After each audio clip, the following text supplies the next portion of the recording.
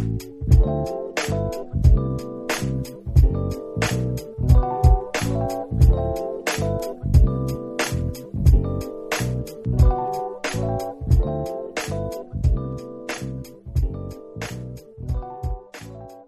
gonna cry.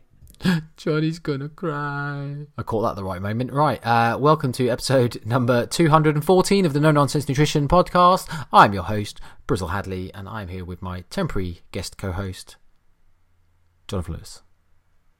Why temporary?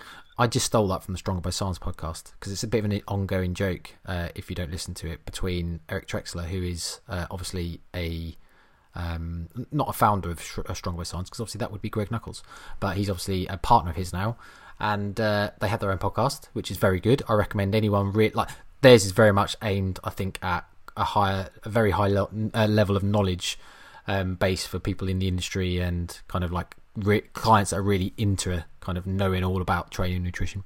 But go listen, really good. I enjoy it. But they do have and also go listen for the very, very dry, sarcastic humour, which I very much appreciate. But basically there's an ongoing joke that has been going on since it started. I don't know how many episodes it's now, 50 or something now, and where Eric always refers to Greg as a special temporary guest co-host, if I can get my words out,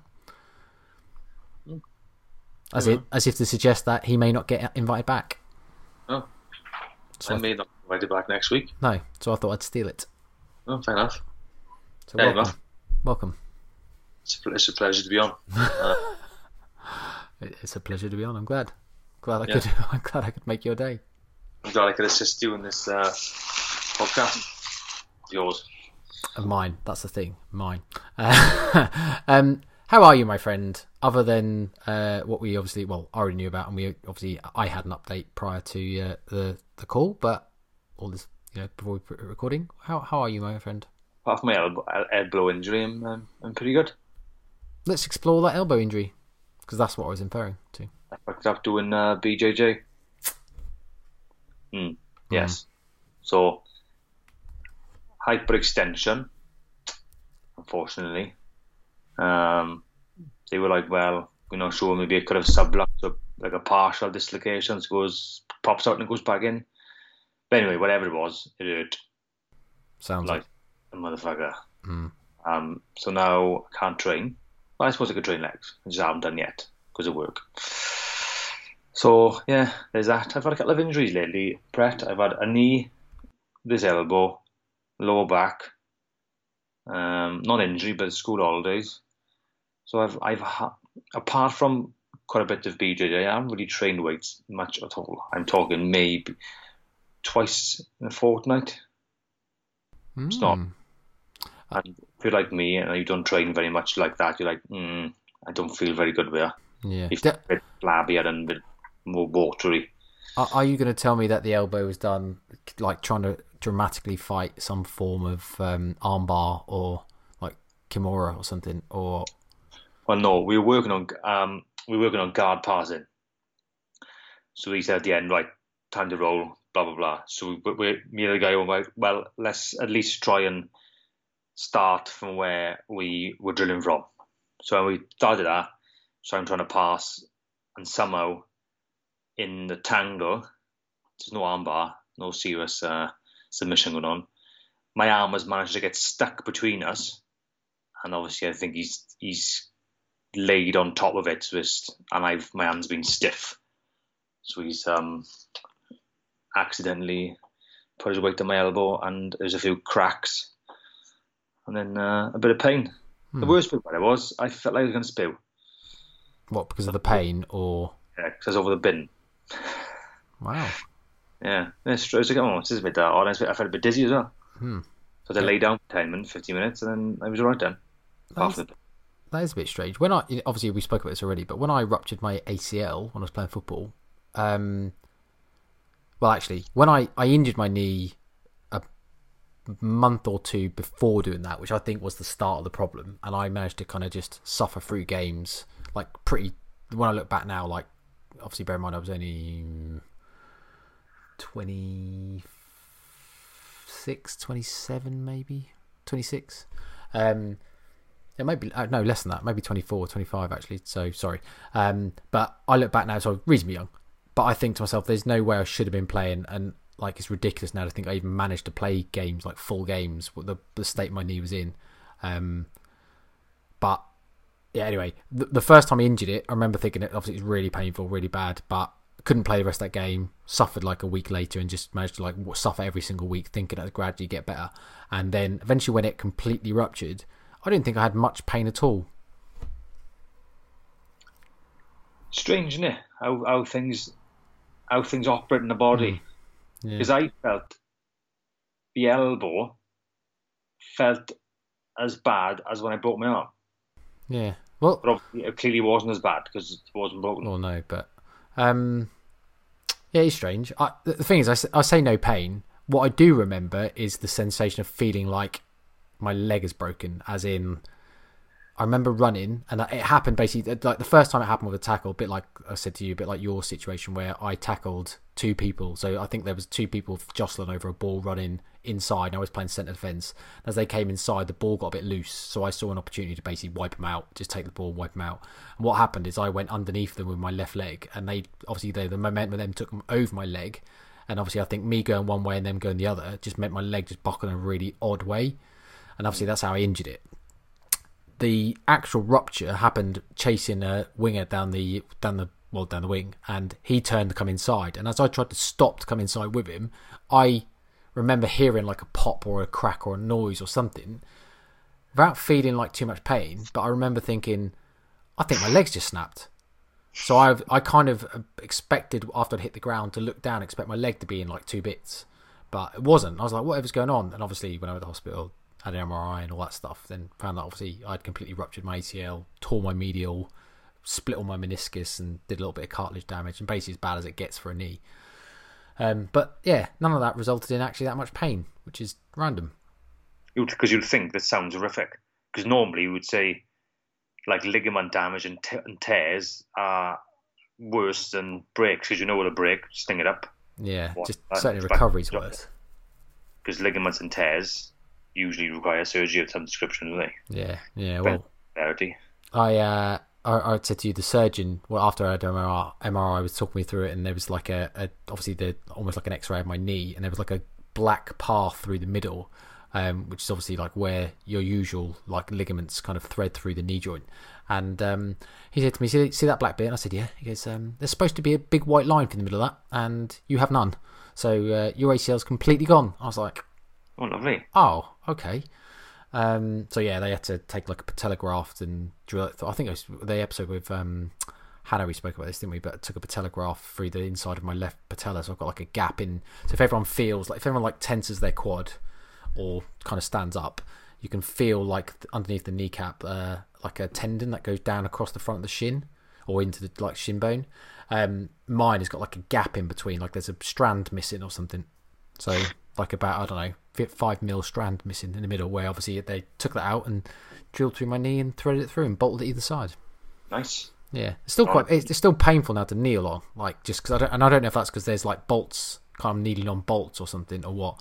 And I also have no feeling on the kind of outer left hand side of like my whole knee, because of the scarring. Oh, interesting. Yeah, but it's kind of one of those things really where I don't know any different almost now. It's almost like baseline that I don't even notice it. Well, the risk of sport, I think, isn't it? The risk of any sport really, bodybuilding, powerlifting. Great segue, mate. Football, good, isn't it? Yeah, it's a great segue. There's definitely risks with sports and certain things you do, and obviously I suppose great respect to the late John Meadows, Mountain Dog, because obviously we wanted to talk about that. Not necessarily him specifically, because obviously, other than just kind of rest in peace, John was definitely one of the good guys in the industry. Not that obviously we would ever know who he was or he'd know who we are, but obviously I guess for a lot of people, if you follow bodybuilding, most people would know who he is, and certainly seemed like he was one of the real level-headed and decent dudes in the industry. So obviously I think, bear in mind, I don't know how old he was, like early 40s, was it? Something like 9. Yeah, okay. So obviously he's now died of what assumed is some sort of heart issues, because we know he obviously had a heart attack reasonably recently, didn't he? That he's recovering from, or yeah. Mm-hmm. But apparently his parents died young of heart issues. Yeah, actually, I think that he's got that running in the family. Yeah. Well, I think I read when he had his heart attack that there was some kind of genetic history, of kind of history of heart issues then. So yeah, it doesn't surprise me. But I guess obviously we didn't want to talk necessarily specific about him, other than obviously being a great loss. But I guess there's obviously a few reasonably well-known individuals now in the industry that have kind of died of issues that are known users of performance-enhancing drugs, and obviously John was one of them. And obviously not something that he obviously hid or hid in any way. And I guess it's kind of one we want to speak about is the inherent risk that there always is with performance-enhancing drugs. We obviously, for anyone that's really interested, go back to way back early in the days when we started this podcast nearly 4 years ago now.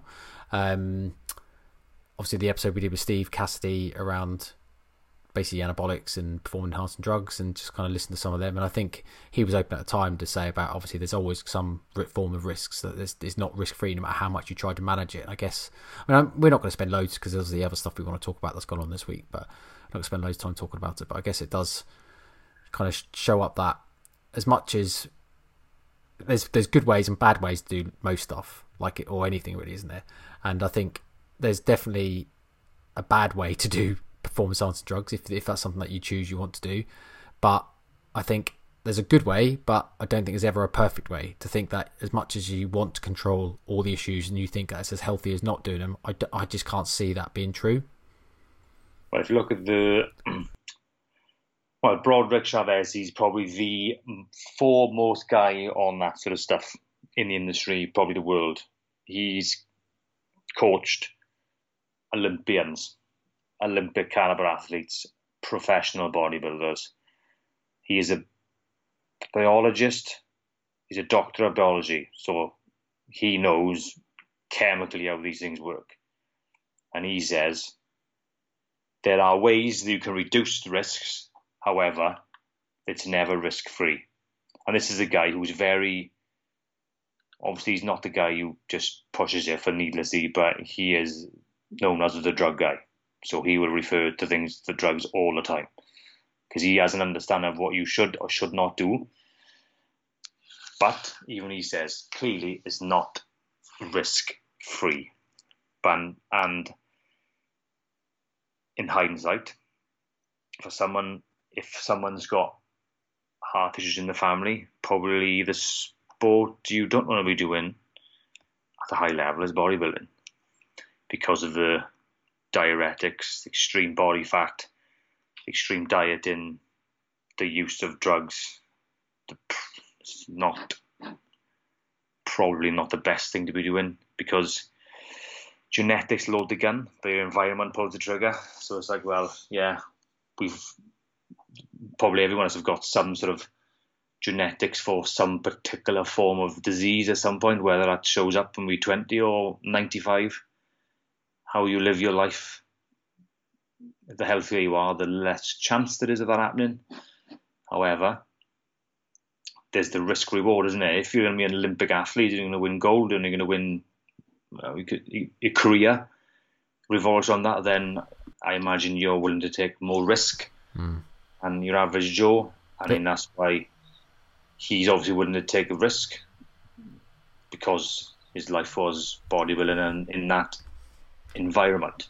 Yeah. But obviously now, you can only speculate the reasons why he had that issue.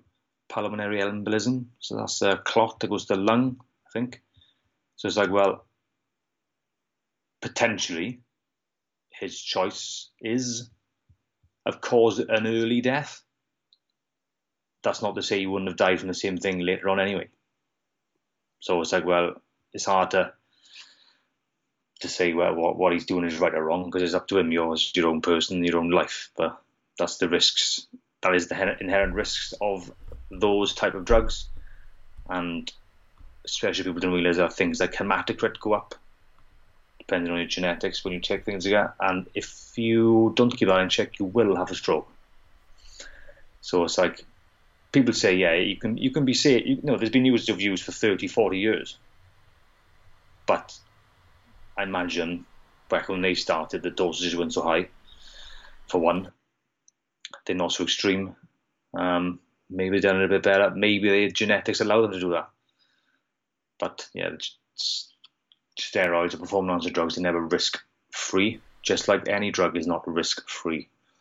Ever seen a baclofen paracetamol pack? It's just like, well, people pop them like they know we're not going out of fashion. Nobody cares.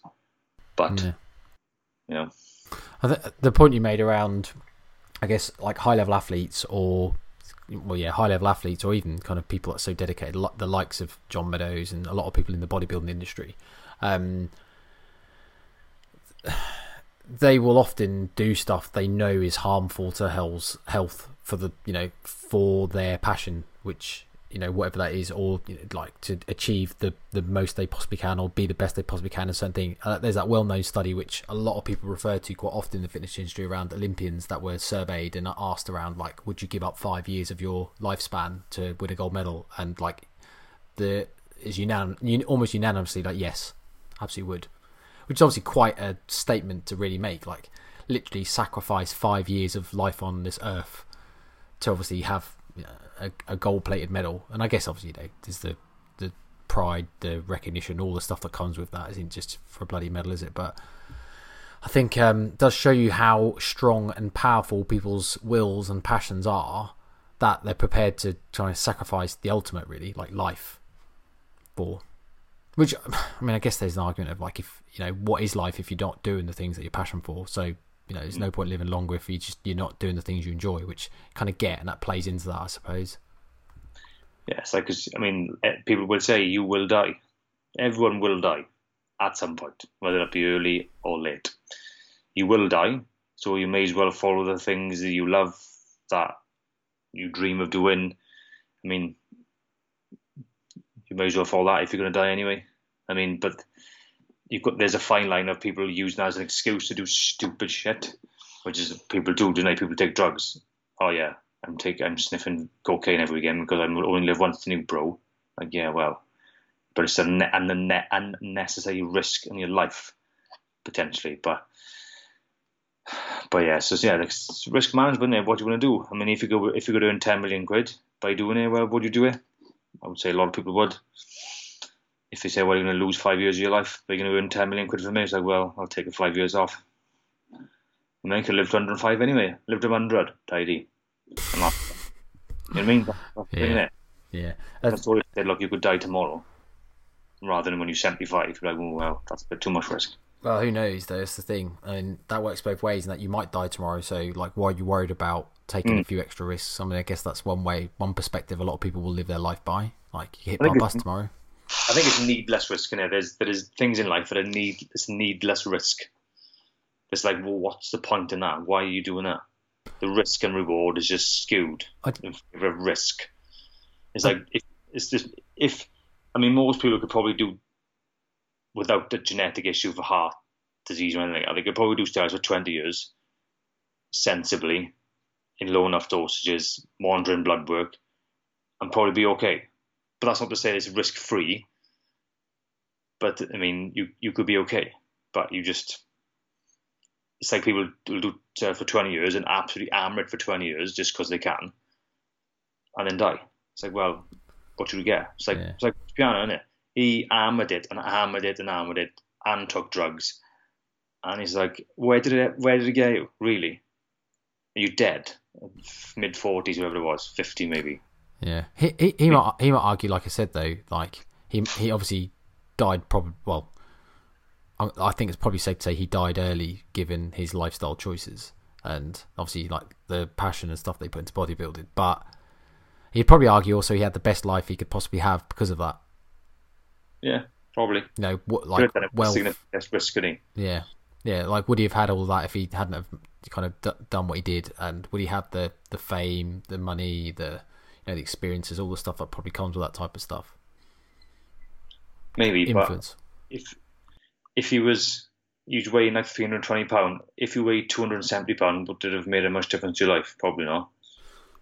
Well, no, probably not. But then Rich especially was known as like someone who was like the ultimate freak, almost, like in a good way. He would. I'm sure he would have. Well, I say sure, like I fucking knew him. No, of course I didn't. But I get the impression he was the sort of dude that like would love to be called a freak, like because he was like seeing him at Body Power, like in the flesh, and like walking past his stand. He's standing there, like he is literally ginormous. He's a comic book character. He is unfathomably massive. Like his arms were bigger than like my waist. Like, yeah. You're like, I found his behaviour very, very stupid because he liked to thought. I think he likes to think he was intelligent because of his genetics enable him to be that big. But the stuff he spotted was absolute bullshit. Oh yeah, but you could have actually read of it and probably saved your own life. But I think to me, his risk was stupidity. It could have been managed better. I mean, if you're taking steroids, why are you sniffing drugs at the same time? Well, just again, lifestyle choice, isn't it? About what people get into, I suppose. But the point you made, which you revisit, which I think is another like amazing segue, Johnny. I don't know how you're doing it tonight, but I guess, like you say, a lot of this is it worthwhile if you're doing it for something pointless. I suppose that brings us on to the point around the uproar that's been in the industry this week. So our friend James Smith has pissed off a large, well, probably not even a large, actually, probably quite a small proportion of the industry, let's be honest, in reality, because I don't think bodybuilding, prep coaches, physique-based people are that bigger. I mean, I guess it's a decent chunk of the kind of fitness industry, but to say it's the majority is probably actually a bit of an overstatement. But anyway, he's pissed off enough people to make a noise about his comments around bodybuilding and how PTs especially should focus a bit less time on trying to get dick skin lean to the point where their dicks don't actually work, and instead focus a bit more time on actually building their business and helping more people, and they might actually be more successful. And I think that kind of, I mean, there was a big post for people that haven't seen it and are interested, go on his Instagram feed and have a look at it a bit. He put a post out where someone had asked him, what do you think about bodybuilding? He basically said he thinks it's shit, people shouldn't do it, should spend more time, like PTs especially, building their business up. And I think when we chatted about it, we came to the conclusion, spoiler alert, that in the most James Smith way, he took some reasonably valid points and put them across as extreme as you possibly can, got some very extreme responses back the other way, which obviously extreme things in the first place tend to then attract, and achieved probably everything he wanted to achieve. Lots of controversy and attention. So from his perspective, probably job done, let's be honest. Yeah, exactly. And he is that divisive character, and the thing, and really speaking, the thing he said is probably not far off the mark for a lot of people. Not a lot of people, a lot of people in the fitness industry. He's probably ruffled a few feathers, ruffled a few feathers, because he's probably right for a lot of the time. It's like PTs in general are not very successful in terms of business. There's the odd couple, really, isn't there, that are very, very successful, that earn superstar sort of money, like James Smith, Joe Wicks, those sort of people. So in the terms of business thing, he's right. I mean, is getting dick skin lean really going to make your business go from 20 grand a year to 80 grand a year? I very much doubt it. However, maybe it stroked your ego. You felt like shit for a couple of weeks. You haven't done the things you want to do for a few weeks, which you're potentially pushing to your clients. You should have a balanced lifestyle when your lifestyle isn't that balanced. So I'm like, he's probably right for a lot of the time. However, again, like always, it's just his opinion. If you're triggered by his opinion, then he's probably not far off the mark for you, is he? I would imagine. But like, it's his opinion. If you don't like it, don't follow him. Because who cares? Like, whatever. But I understand where he comes from. I would rather be him than your average PT or bodybuilder, without fucking question. Yeah, it comes down to kind of a bit like you said, that segue around like doing it for the right, doing all the stuff, and like, I guess we're not talking necessarily about drugs here, although they do come hand in hand with bodybuilding. Let's be honest. But even just dedicating and making the sacrifices you have to make, just generally to competing bodybuilding in terms of like closing yourself off from friends, family, social occasions, restriction of food, driving yourself to kind of like points of almost neurosis around like food, low energy availability. You know, like he made the comment around your dick not working and stuff, and obviously like smashing up hormonal levels to a point where you just feel like crap constantly. They are some quite extreme things you have to do for an extreme sport, which obviously if people's motivation to do so is really to, well, two things. It could be either like, you know, boost your self-worth, which I think is something that he mentioned, which I guess that falls a little bit under the you know, make yourself feel a bit better about yourself by getting in, you know, what you consider obviously optimal or amazing shape. Perhaps also kind of covering up potential eating disorders or disordered eating under the guise of control. So a lot of people will probably compete in, well, we know there's a lot of people, and this isn't everyone, so don't get triggered obviously if this isn't you, but there are a lot of people within kind of physique based sports like, you know, bodybuilding, you know, bikini, even the photo shoot packages and stuff that people kind of put out there. A lot of these people get involved in these things because they feel like that's going to heal their relationship with food, and that's going to be the thing that helps them control their diet and get into, you know, the shape they always want to do. And the reality is, for most people, that's not the case. And that you speak to the coaches, and again, like, these are very blanket statements and will not apply to everybody. So please don't assume that they do apply to you if they don't. Or don't assume that I'm talking to you, sorry, if they don't apply to you. But, you know, we've picked people up. I know plenty of people, friends in the industry that I've chatted to about this. They picked up people that have done these things, like, you know, competed bodybuilding shows. They've done photo shoot packages and stuff. And they're still coaching those individuals now because they've had to basically deal with the fallout of the damage that's caused through that process. When you're pushing yourself to the extremes like bodybuilding, it's almost impossible not to develop some form of eating or disordered eating, because it takes disordered eating to get to that stage. Like, you have to deny every bit of hunger to a point. You have to have weird practices. You have to eat weird foods, and it takes quite a strong individual to go through all of that and come out the other side completely unscathed. Yeah, 100%. I think competitive bodybuilding, especially, I think for 90% of, say, general population who would do it, is a net negative, I would think. I'm not saying that's the exact figures, I just made that number up. But for the things you got to do, for the outcomes you get, to what you think you're going to feel like, to what you actually feel like, I don't think it's really worth it for people, especially consistently. I mean, it's not conducive to health to be extreme dieting, because it is extreme dieting, get into, you know, early single digit body fat. It's not healthy being down there. It's not healthy being dehydrated, and you can't sustain it is a big point. You can't sustain it. So psychologically, when you think you look shite because you've gone from 4% to 12%, you're like, oh, I look like shit. Well, actually, no, mate, you should look at abs, and you look better, you look bigger.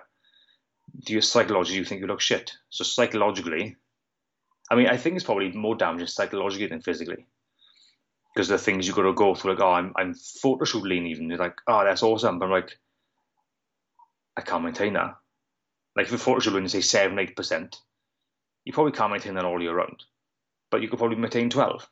So I mean, if someone said to me you can maintain 12% all year round, what if I told people you can maintain 12% all year round, eat quality food most of the time, never miss a social occasion, be happy with how you look, then I think people will take it and go, would you rather that or be 5% shredded in a psychological, physical mess?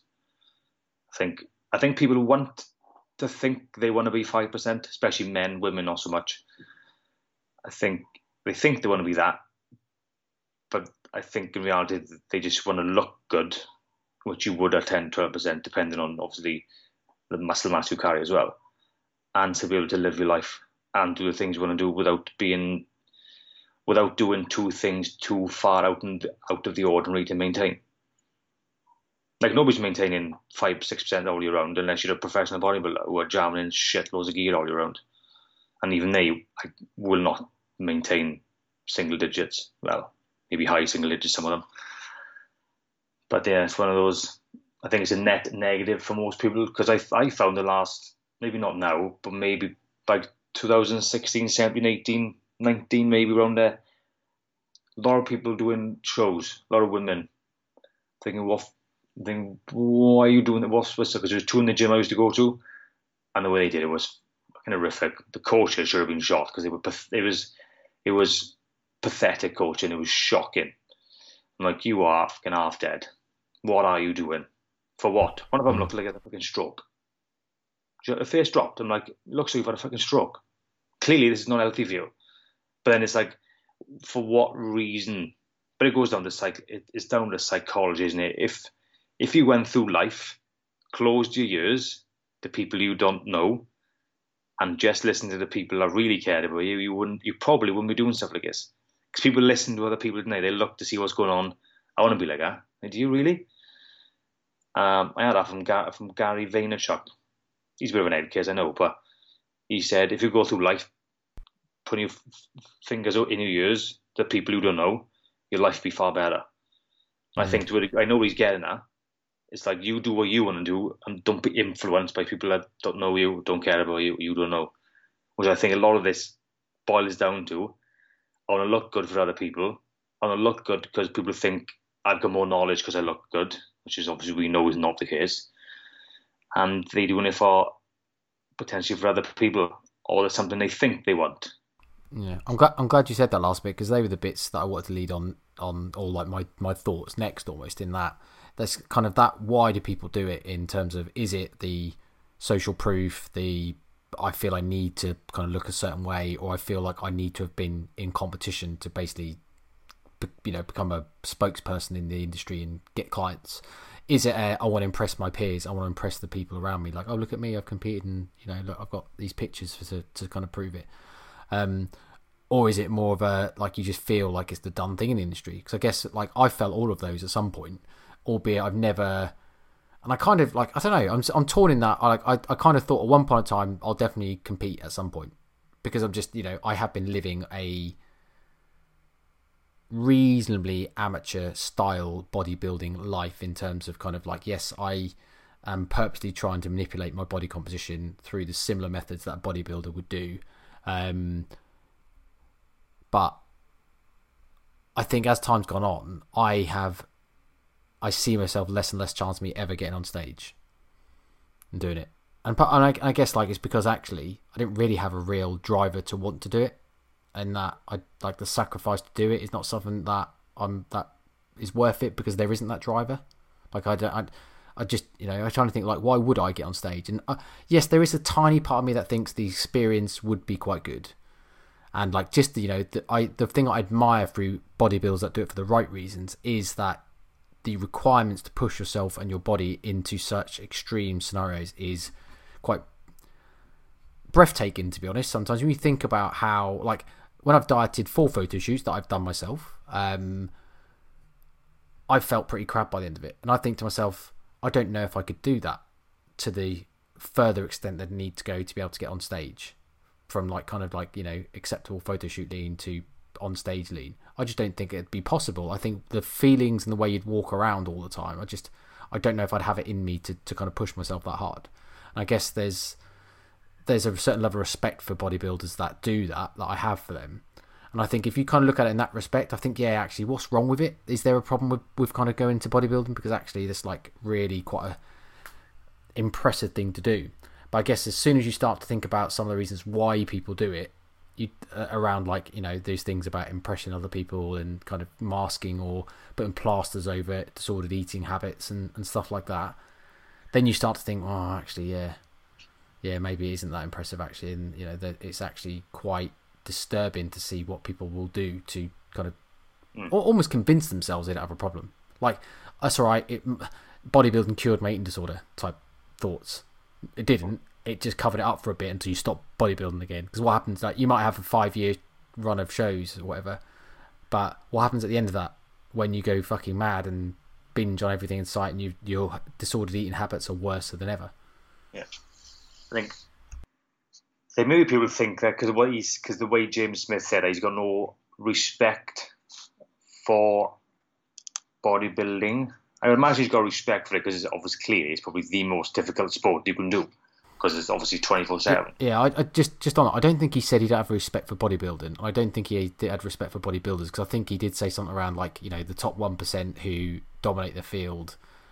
He has respect for, and he named a few people like Lane Norton and I can't remember his wife's name now, Holly Baxter, I think her name is, isn't it? And like some people that obviously clearly he respects that have done it and into it, but there are also people that have been successful at it and obviously managed to make careers out of it, which are like you said before the call, the 0.1% of people. So I don't think he doesn't have respect for it. I think it's kind of like you can't all be Usain Bolt. Let's all stop trying to be and putting so much effort into trying to be Usain Bolt. That's a bit, maybe it's a shit analogy, I don't know, but like you wouldn't invest all of your entire life, all of your money, all of your effort into trying to be Usain Bolt when you just can't be, and when you've got a business to try and run. Why don't you invest all your time and effort into that? I think is the point he was making. I think the point he makes is a good point, really, because I think you look at the people who are very successful. Joe Wicks at the top. Joe Wicks, who have really like top level, because obviously people go into business for money, don't they? Obviously, and maybe have to work for themselves a bit more, control of their life. But Joe Wicks and James Smith, Joe Wicks is a multi-millionaire, which is, I imagine everybody wants to be that, don't they? Obviously, he's not a bodybuilder. He's never done bodybuilding. He appeals to the masses who would never ever consider bodybuilding. He's barely a PT, mate. Let's be honest. Yeah, he's barely a PT. His knowledge is shit. But whatever, he's marketed well. He's got enough basic knowledge to do the things he does, and he's good with people. Like he's really good with people. He comes across well. People like him. Like, to be honest, that is a large chunk of the job anyway. So, I know. And James Smith he's in decent condition. He doesn't look like a bodybuilder. He clearly enjoys his life. I imagine he's worth a decent chunk of money. More than 99.99999% of all PTs, and he's working his business. He's not concentrated on doing like a bodybuilding show because he knows that it's not really going to get him in anymore. It's not going to move his business forward that much, really. I think I can understand why people want to do it once to go, look, this is the shape I've been in once or whatever. Just as like a website homepage or something. I get why people do it, but I think that generally is a net negative for people to do it. And I don't think it achieves the things that people think it's going to. And I'm not saying, and people who say, "Oh, you because you can't do it." Yeah, probably can't. I don't think I would ever. I wanted to compete one day. I'm like, no, I'm sorry, this is not for me. Because for me to be whatever it would take, £160 maybe, I ain't getting there. I'm not getting there. I'm not going to try. I'm fully aware of I'm not willing to sacrifice the things I need to sacrifice to get there. I'm like, yeah, fine. I'm a failure to that. I'm like, I'd rather be 10, 12% body fat, do some combat sport, be healthier, not miss any social occasions and not worry about my diet that much. Be aware of what I eat, but I wouldn't want to be, I got to be 5% body fat for the next show. I got to be doing this and this. I'm like, well, I think, it's like for most people, it's a net negative. It doesn't make it any less impressive people get in that condition, I'm not saying, but I don't think it ever achieves what people think they will achieve. It's like me now. It's like me going to train 6 days a week, Brazilian Jiu-Jitsu or kickboxing, thinking I'm going to be in the UFC. It ain't going to happen. I could train 6 days a week, BJJ probably, but I'm like, is it really worth because the injury risk I would say is quite high. So I'm like, is it really worth me doing that when I'm not? I'm never going to get to the UFC sort of thing. I might want to compete, but I don't need to train 6 days a week to compete. You know what I mean? So it's you've got to know yourself and you've got to know your limits, and like for bodybuilding, you ain't going to be a pro unless within a year you've gained a humongous amount of muscle. Within a year you would know. or at least within 2, we would know if you're going to go pro. We would know. There is an element though that if you enjoy it and you're doing it for the right reasons, I don't think the kind of going pro is necessarily like a requirement or a driver to think like the reason you compete in it is because you have to win. Because I think you can easily go there and just enjoy the experience and the process and do it. So yeah, I don't think like it's almost a requisite that you only can do it if you're going to win. Like if not, don't bother. Because actually, I don't think that's true. I think it does come down to the kind of, again, like the drivers, the kind of the actual goals or why people do it. Just kind of for most people, it's because it's such an extreme sport. The kind of the driver has to be quite extreme, and I guess that leads either extreme negatives or just kind of generally quite extreme or dedicated positives, if that makes sense. So obviously, then yeah, as I say, I'm split in terms of like I think James put out some really good points, and I think that applies to a large amount of people, probably the majority of people that you compete, but that might seem like a bit of an overstatement, I don't know. But I think the points he made around like, really, are you doing it for the right reasons?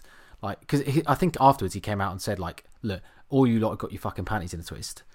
I wasn't necessarily aiming this at you. I was aiming this at 17-year-old me or whatever, who was fucking double jabbing twice a day, like thinking that I needed to get jacked and compete because that was what everyone did in the industry, and I felt the pressure, and I wish someone would have fucking told me that however many years ago, because obviously I'd have given up trying and actually enjoyed my life and been far more successful earlier on in my career than having to kind of waste so much time doing the shit that he feels that he's so like he gets passionate about anti-doing, but obviously not doing now. So and I get that, and I think obviously he made some really good points there. There's just obviously a lot of people that, because obviously he's extreme in the way he puts it across for the reason, because obviously that's his thing, that is his niche and his persona, like be fractious and just be like what's the word? Well, yeah, be fractious with people and just generate controversy, even to the point obviously where like, you know, using like the C word constantly on stuff and just calling people out for their haircuts and things. And I guess like there was a bit element of some of the comments on his stuff were around his personal appearance, so he kind of just, I suppose, retorted in that way. Whether you think that's okay or not, I don't know really. I suppose like no one should have commented on anyone's appearance in the first place anyway, but I suppose as people did, then I guess perhaps he's within his rights to call back. But this is opinion, isn't it? Yeah. People don't like your opinion. It's just an opinion. But yeah, that's what I mean. It's not like he said anything that is objective. You know, I say most of what he said isn't objective. It is opinion. It's subjective stuff. I mean, obviously there is some objective stuff around kind of generally the extremes you have to push yourself in and thinking about your why would you do it. But otherwise, kind of like, you know, if it doesn't apply to me and actually I'm competing for the right reasons and I enjoy it, it's a bit like saying I don't like rap music and don't listen to it. You know, no, it doesn't mean rap music shit. Just, you know, just something not for you. So just don't get on with it. But I mean, taking it to the other stretch, you do think to yourself like, I guess the amount of exposure to kind of physique-based stuff I start to personally, when I think about all this type of thing, makes me feel a bit uncomfortable around, does it fit in my values and my own ethics? Because I kind of like, I enjoy aspects and I appreciate aspects of things like the aesthetic side and the bodybuilding side.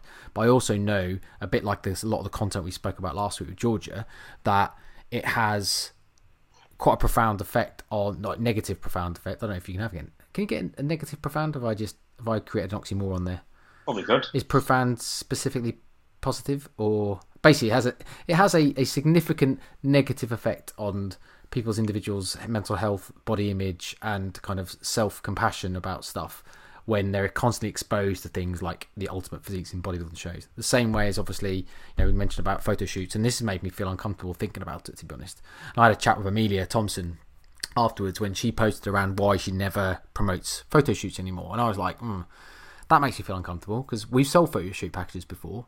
And I guess it comes down to the premise of like when you're gamifying, which is effectively what a lot of people do. Although I wouldn't say we necessarily did gamify ours, but I guess there is an element of focus on aggressive or reasonably aggressive weight loss because people want to look a certain way, as lean as they possibly can, when they have the photo shoot done, as almost like, you know, documentation of how well they've, air quotes, well they've done.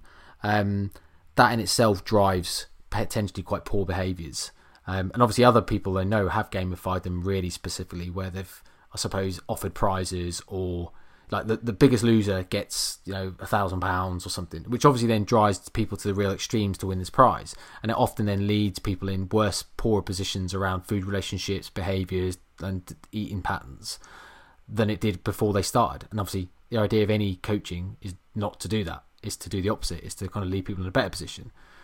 So it did make me feel a little bit like, I feel uncomfortable thinking about this now, because it's made me reflect on our own personal stuff. It makes me feel a little bit like, did we do stuff that's unethical? And obviously that's always an uncomfortable like dissonance to have, to thinking about in your head, like, oh no, it conflicts with kind of my own values and ethics as such.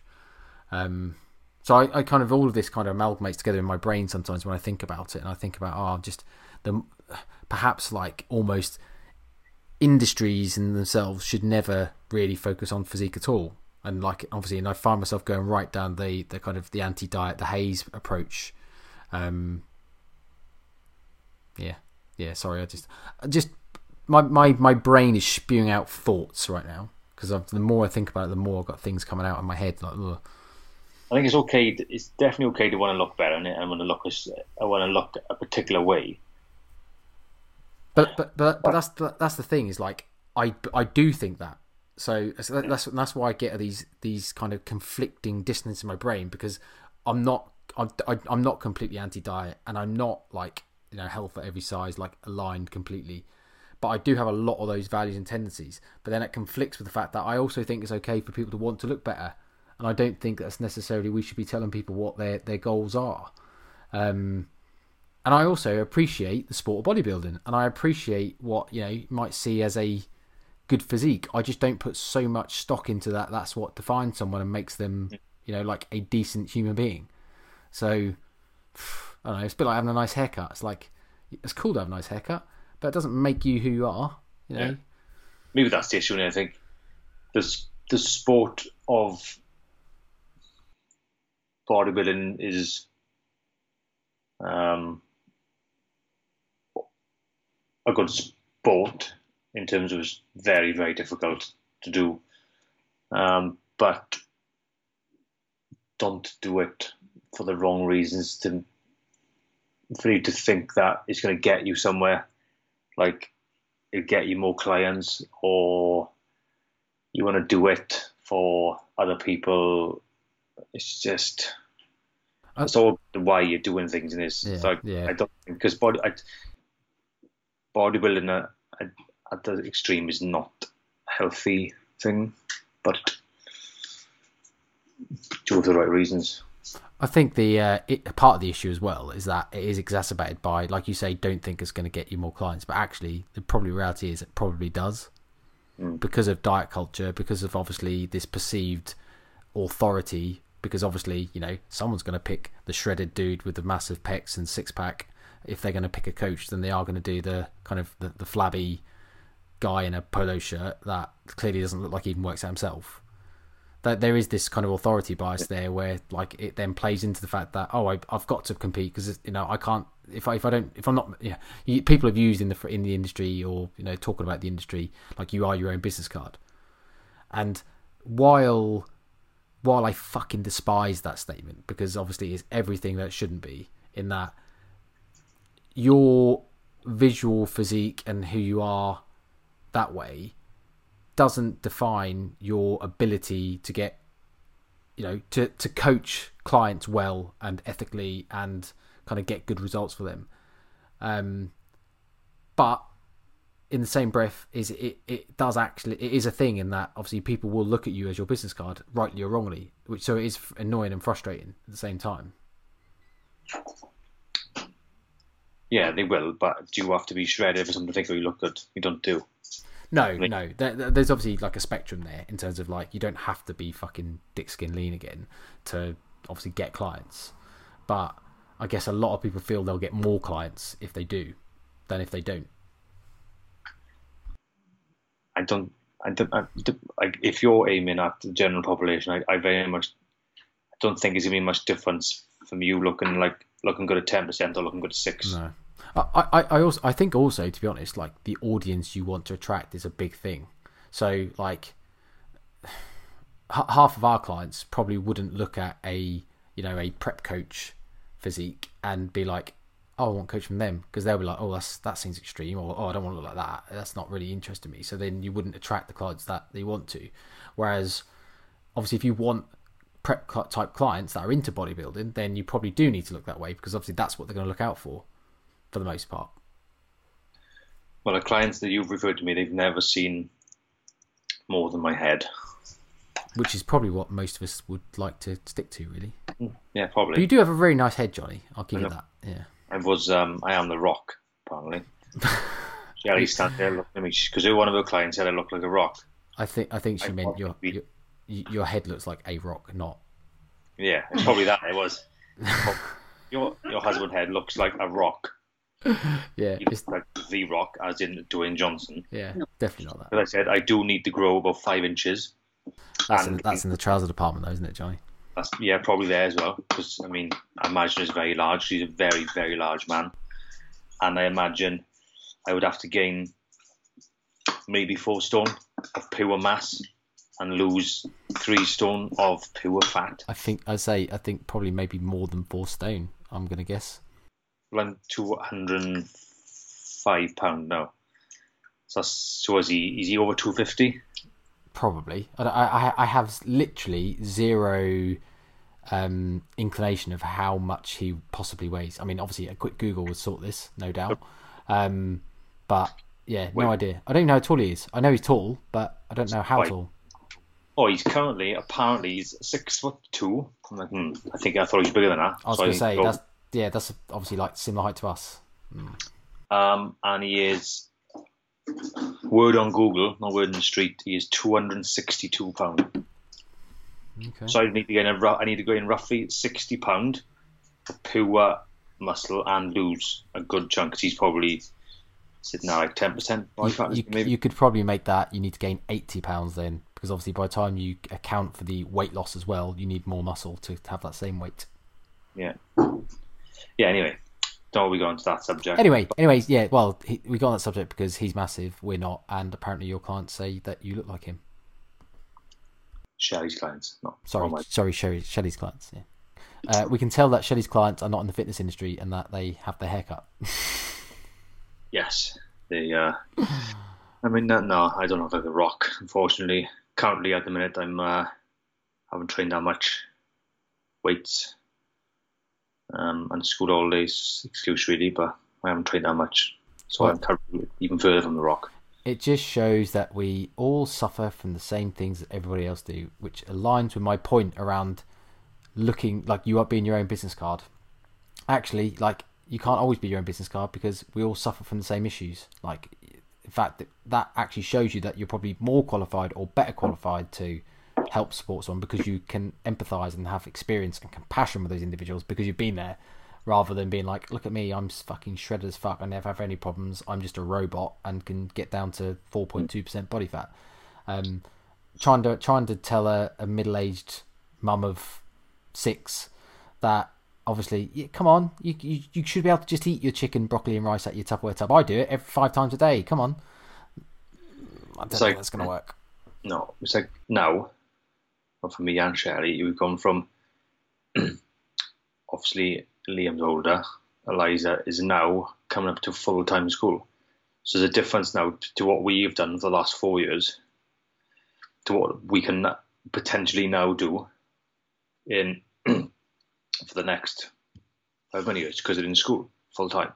So now, where I can go jiu-jitsu in the morning anyway, as I do, but we can drop the kids out of school and go to the gym and have, obviously you can't just spend your whole life in the gym, but you're at less limited to what time you could spend in the gym or what else you can do to prepare things, and it's not so much, you haven't got to entertain them all the time, all day. Yeah, you've got more flexibility, haven't you? Yeah, there's a bit more flex to do certain things or spend whatever on it. So even in your life, things become different depending at what stage you are. You can do things at 21 you probably can't do when you're 30 with a couple of kids. I mean, I'm not saying you can't do it, but it becomes inherently more difficult. And then your priorities might change. So your priorities might not be, your priorities might be, right, I got to look after them. I got to bring the kids up until they go to school. And then I've done my job to a certain degree. And then I can focus more on myself or wherever. So, but like you said, someone who's 21 with no kids, no family, of their own, has no idea what, like you said, a mother of however many kids, job, activities with the kids. They cannot empathise because they don't really understand. Oh, you must have time. So yeah, some days. But like, I mean, if a kid gets up at 6, which they do when they're young, then you've got another kid who's got to go to school. So you got to do that, do your own food, do their food, take them to school, go to work, pick them up, put the younger one to bed, put the older one to bed. You're like, well, yeah, that's all they got. Especially imagine a single parent, single mother. It's like, well, it's not as easy to say, yeah, make some time. It's like, well, actually, I'm a single mother. Almost if you're a single mother with kids who've got no other family. It's very difficult. It's very just, people have got it hard, and to say that, oh, you've got to make time is not really the right answer, is it? It's not the right thing that they want to hear. They don't prioritise fitness as such because they can't sometimes because of a shit situation they may be in. Maybe they can't prioritise for 4 years. So they go to school. Then they go, actually, I got a bit of my time back. But I don't know. I don't know what's going on really. I enjoyed it nonetheless. Yeah. I think good chat, mate. I think just to kind of recap, I suppose, like, I don't think either of us personally think bodybuilding is necessarily a bad thing, but obviously it comes with its own risks, and that a lot of people misuse the sport. And I think for that reason we kind of agreed, like, I don't know if it is the right term really, but I suppose it's the term we come up with, like, we probably feel it's a bit of a net negative. But that being said, and that sounds like a negative way to then look at it, but that being said, things like, I don't know, photo shoots, bodybuilding, anything kind of physique based in terms of outcomes aren't completely bad, and that they can be done perfectly healthy and rationally. It's just that obviously there are a lot of occasions where they're not, and obviously they can be very damaging to some people. So I think just we've said it enough times throughout, but a lot of it is all about being genuinely reflective and honest about your own reasons why you're doing this sort of stuff, which is obviously really difficult for people. Like, it's really hard to be that objective with yourself, because as I've said a million times to clients, even on the podcast, like, we are ourselves, we are the easiest people to lie to. Like, we will believe anything we tell ourselves when we want to. So obviously it's then difficult to be that objective around, like, why are you competing and why you don't. So if it was that easy, like, there'd be no mental. Actually, no, that's a fucking really weird thing to say. Basically people would be in a lot better, like, mindset and kind of like mental position. I don't know, for like if people could be that objective around how they thought about things and how honest they were about kind of why they do certain stuff. Because obviously, as an example, we've said before around, like, fine lines between kind of good and bad behaviours. If you were that objective all the time and could really see why you're doing things, you wouldn't do like most of the bad behaviours, and actually you would even the good behaviours that turn into bad behaviours, like over exercise and kind of over restricting food and stuff like that. You wouldn't do half of those things because of the fact that you're objective and that you could really genuinely see kind of what was going on. I think. Yes. So if you enjoyed the little debate, not even a debate really, I suppose discussion around it. We don't tend to go too much around kind of things that go on in the industry, but they were just two things that piqued our interest a little bit, I suppose, because obviously we have both had interest in this kind of area before. It is a bit controversial sometimes, but it's just an interesting chat. So please rate, subscribe, review, listen, all of those things. Share with your friends, family, networks. Buy cheese, Eatlean, obviously eatlean.com/shop, I think it is, NNN10 for 10% off. If you want any protein bars, WSNNN27 for money off the Warrior bars at teamwarrior.com. Brilliant bars. And I don't think we have anything else to plug or shout out. Yeah, that's me. Thanks for listening. When I meet up for a roll, then up for a roll. A tuna roll. Thank you for listening to the NNN podcast. If you enjoyed the show, please help us by rating on your podcast provider, sharing with your networks so we can get our content out to more people. See you next week.